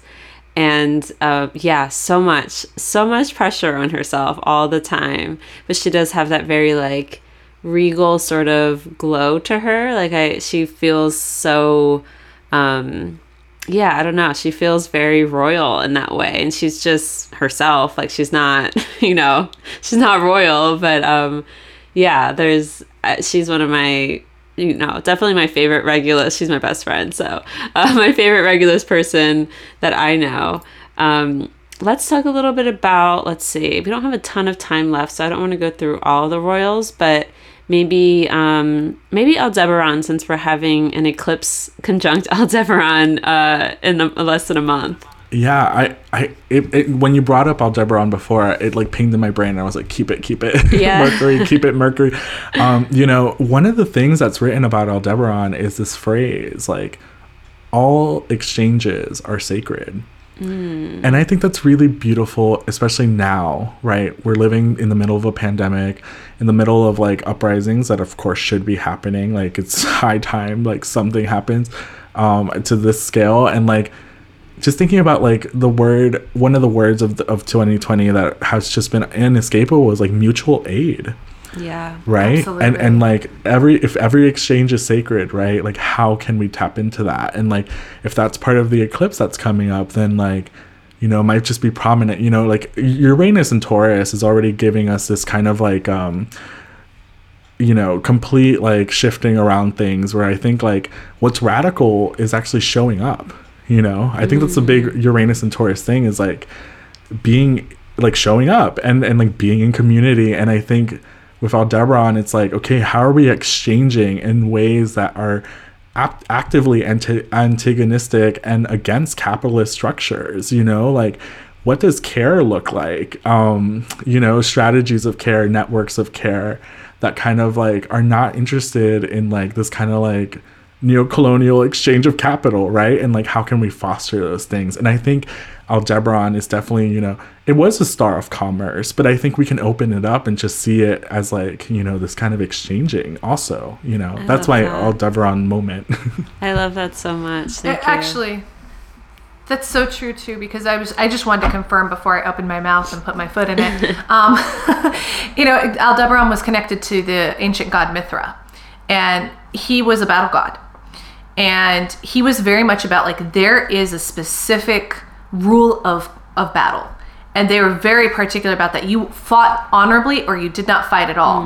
And that's kind of where I think that idea of like being in communion with one another is an act of resistance, because it is about righteous relationship. And that's what this was about. Even if you were going to fight someone to this god, you were going to fight with honor towards them and towards yourself.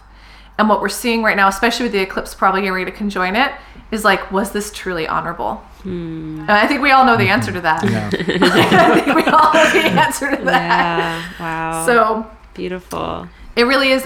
It's really interesting. A very interesting star. We could go on forever about it, honestly. But you know, there is that thing about like the fine print of the royal stars, and like for Aldebaran, it is like integrity and honesty and bending your principles. You know, Aldebaran will not be happy if you're bending your principles, like doing all kind of shady things, like loopholes. Like, it wants you to stand in integrity and honor, and it's a huge part of that star. Awesome. Yes, and it's the hardest lesson, because I find people who have these stars, they learn the hard way. We all learn the hard way, but they especially learn hard because it's so public. Each of these stars, again, it comes back to, you're going to be famous or you're going to be infamous. Yeah. And, you know, you learn the hard way because maybe you thought you could just tell a white lie and it blows up epically in your face.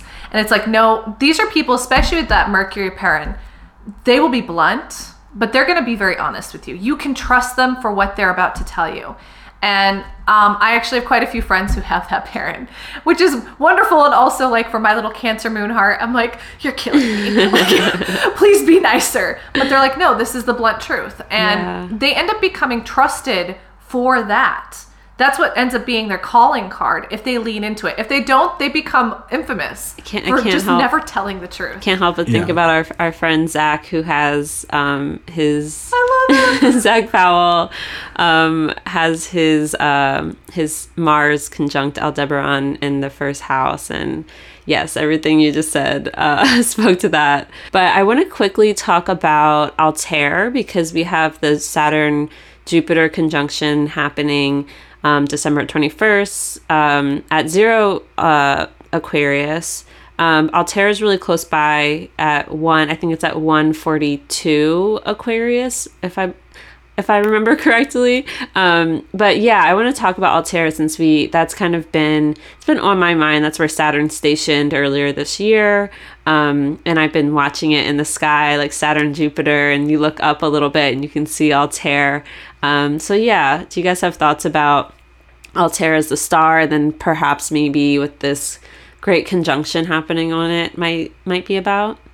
I mean, it's kind of like associated, it's got all these like militaristic associations sometimes in certain texts, like it's the eagle. I'm going to step into Moon Altair Paran as soon as my Saturn return starts in a couple weeks. So I'll know a lot more about it in the next 3 years. But, kind of like already like having to kind of embrace like a bold, daring attitude and kind of like, the 12th house sun makes me want to like be shy and kind of like, but I've been constantly, being put in front of like, you're here, like step up to the mic, step up to and like being very daring to be seen. So I don't know, it is a star about courage, I think. And so, if we're thinking about this conjunction, like we're going to definitely need courage and whatever, however the election goes, I think, whoever wins, we have a lot of work to do, and we have a lot of like,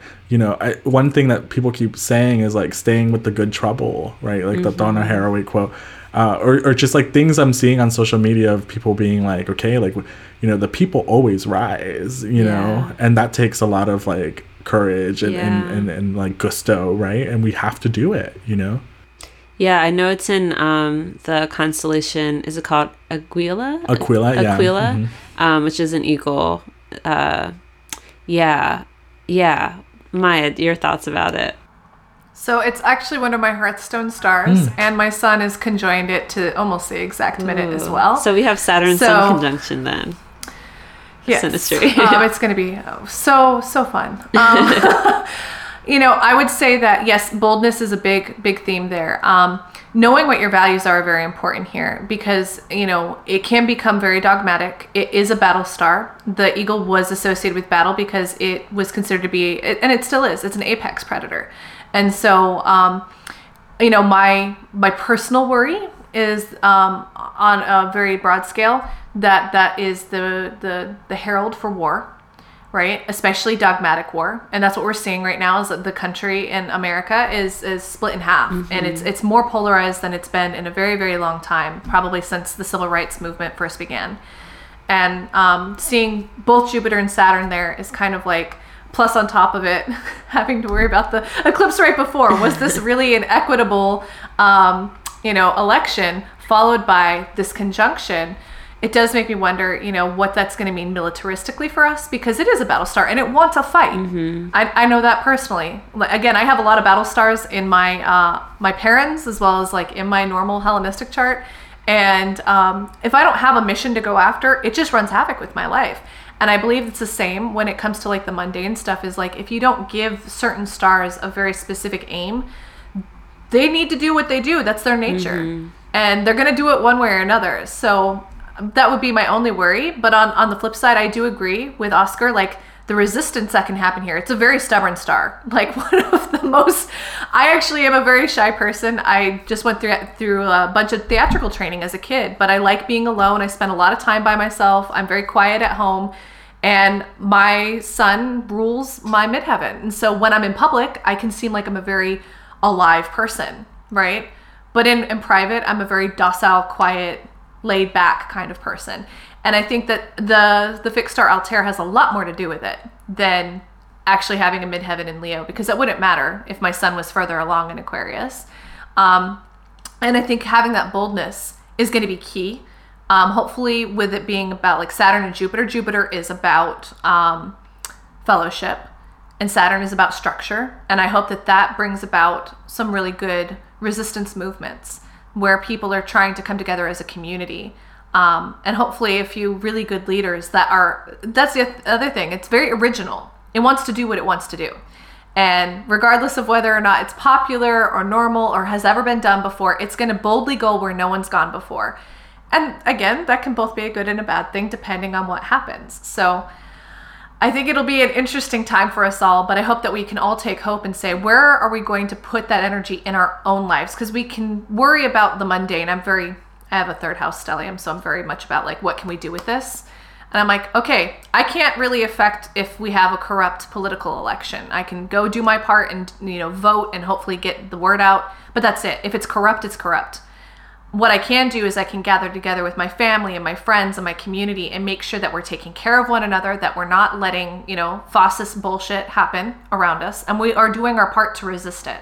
And also know that loving and being together with one another is resistance. It is bold. It's an act to say, a huge act, even to find people who are on other sides of the aisle and finding ways of connecting with them. Because right now that schism is actually what's driving this country into possible, civil war. If it keeps going down this road, that's almost inevitable in my opinion.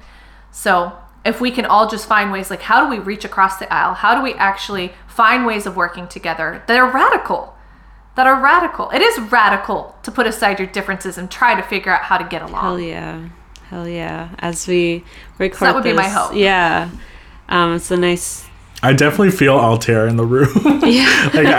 Amaya is really like channeling that. And I'm inspired because like Altair to Moon, it's like also like I'm going to be looking for like bravery in other people and like getting excited about it and making it part of my lunar stuff. And I don't know, it's just great. I'm feeling it.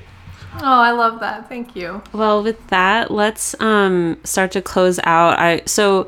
We mentioned a couple books, and I'm going to link all of them down below. I've got a list. Okay, good. Thank you. I will be emailing you about that list. But what's like the best route to go about learning if people listening want to learn more about fixed stars and parents? Brady. You have to get her lectures. Yeah, okay. I mean, like, her books are really cool, but I don't feel like you can learn parents really without having her lectures and seeing it. It is very visual. Yeah. Wouldn't you say, Oscar? Yes, I agree. Like, the way I think about her published books are that they're supplementary to the lecture. And she says that herself. Mm-hmm. And, like, really, like, you need Starlight software at a certain point, maybe, just because then you'll start to really see the visuals of it. And the lectures do that. And, if anybody wants to start dipping their toes, astro.com is actually a free way to pull up Parans. You go into the special menu tab, and it's under Brady Parans. It's like the first one. Yes. And so, yeah, everyone can pull up their Parans immediately. I'm like switching between both pronunciations because they're both fun. And so, yeah, people can automatically, do that step on astro.com and get that list. And now we've talked a little bit, kind of scratching the surface of like what that list classifications kind of mean, on the surface. But yeah, that's already a place to start, learning, just seeing those star names, I think does so much at the beginning. It'll make you excited. It'll make you be like, wow, there's more here, Awesome. And it may explain things that you've never been able to explain before. Yeah. And I think that's like the most, like for me, it was very surprising, like to see actually most of the conjunctions in my chart end up being parents as well. And that was like really rewarding. Whereas some people you're going to find like, I see this star conjunction, but it doesn't really speak to me. And then you find out it's not in your parents, so it's probably not going to. A conjunction will only be as strong as the technical aptitude behind it. So I think it's a really valuable start. Definitely go to astro.com. And then if you want to get deep, get her class. If you just want general, simple delineations, honestly, your best money spent is on star and planet combinations. Cool. The other one, yeah, I think this has the better delineations in it, whereas like Fixed Brady's stars. book of fixed stars is way more technical. And I've had a hard time with it. I want to get the other one. This will actually give you your like delineations, like basic delineation. She also gives you examples you can study, which I think is very valuable. So every delineation has like a person. Like we could go to Fosse's and go to Perrin with the Sun. We have Nostradamus had Fosse's in a Perrin with the Sun. Cool.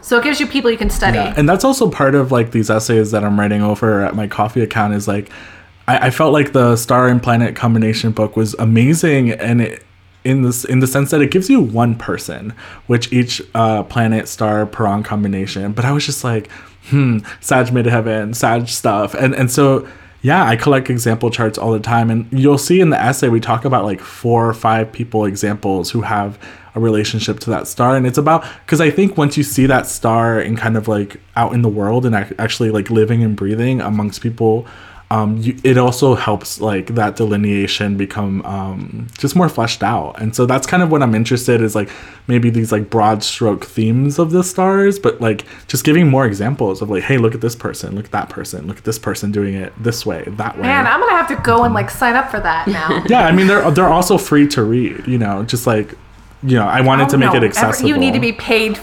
You need to be paid for your work. Don't be silly. So let's thank you both so much for nerding out together and letting me witness your fixed stars nerd out. It's been truly like a pleasure. Tell the people where they can find you, Amaya. I am Feral Vinifica on Twitter. I don't always talk about astrology because I feel like some of us are a little too obsessed with it, but you'll find lots of like nature pictures, and sometimes I do threads on the stars. And then heartwarriorpath.com if you want to get a reading. Awesome. And Oscar. Yeah, on Twitter, Cielo Suelo Astro, and so cielo just means sky, heavens in Spanish, so Cielo, and then suelo means ground, so Suelo, and then astro. And then my website, if you want to get a reading, it's cielosueloastrology.com, and you can find me there. Awesome. And we will link below. Thank you so much. Thank you. This is so great. This is a lot of fun. Thank you for having us, Kira. Wow, right? so much information. I'm definitely going to have to listen to this episode a couple more times to like, you know, let it all soak in. But I'm so grateful for Amaya and Oscar coming on and talking to me and us, I guess, all of us about fixed stars and parents and all of the, like, it's such a great tool. Irina Tudor actually brought this up. But it's such a great tool for folks who don't have an accurate birth time even. Because we can look at the stars and the star lore and all the mythology around them for such a really deep perspective and well-rounded perspective on the native that has nothing to do with the planets. It has nothing to do with like the exact positioning of the planets is what I meant to say. It's in some cases it doesn't have anything to do with the planets, right? It's like what star was rising at the time you were born, what was setting, what was culminating. There's so much to know and to learn, and it's such a, this is the beginning, like the stars were the beginning, and I hope you guys got a lot out of it. I'm just going to leave you with that. I can't wait to talk to you again next week. We have a really exciting special episode that I'm going to keep a secret for now. But I guess as a little hint, it's an episode. I had 6 wonderful friends join me, and we're talking all about a special group of people. And then check out Fresh Voices. And thank you for everyone who's tuned in and everyone who's been, writing reviews. I read them. I really deeply appreciate it. Although everyone who's been rating us 5 stars and sharing on social and just like letting me know your thoughts about the podcast and the episodes, I super, super, super appreciate it.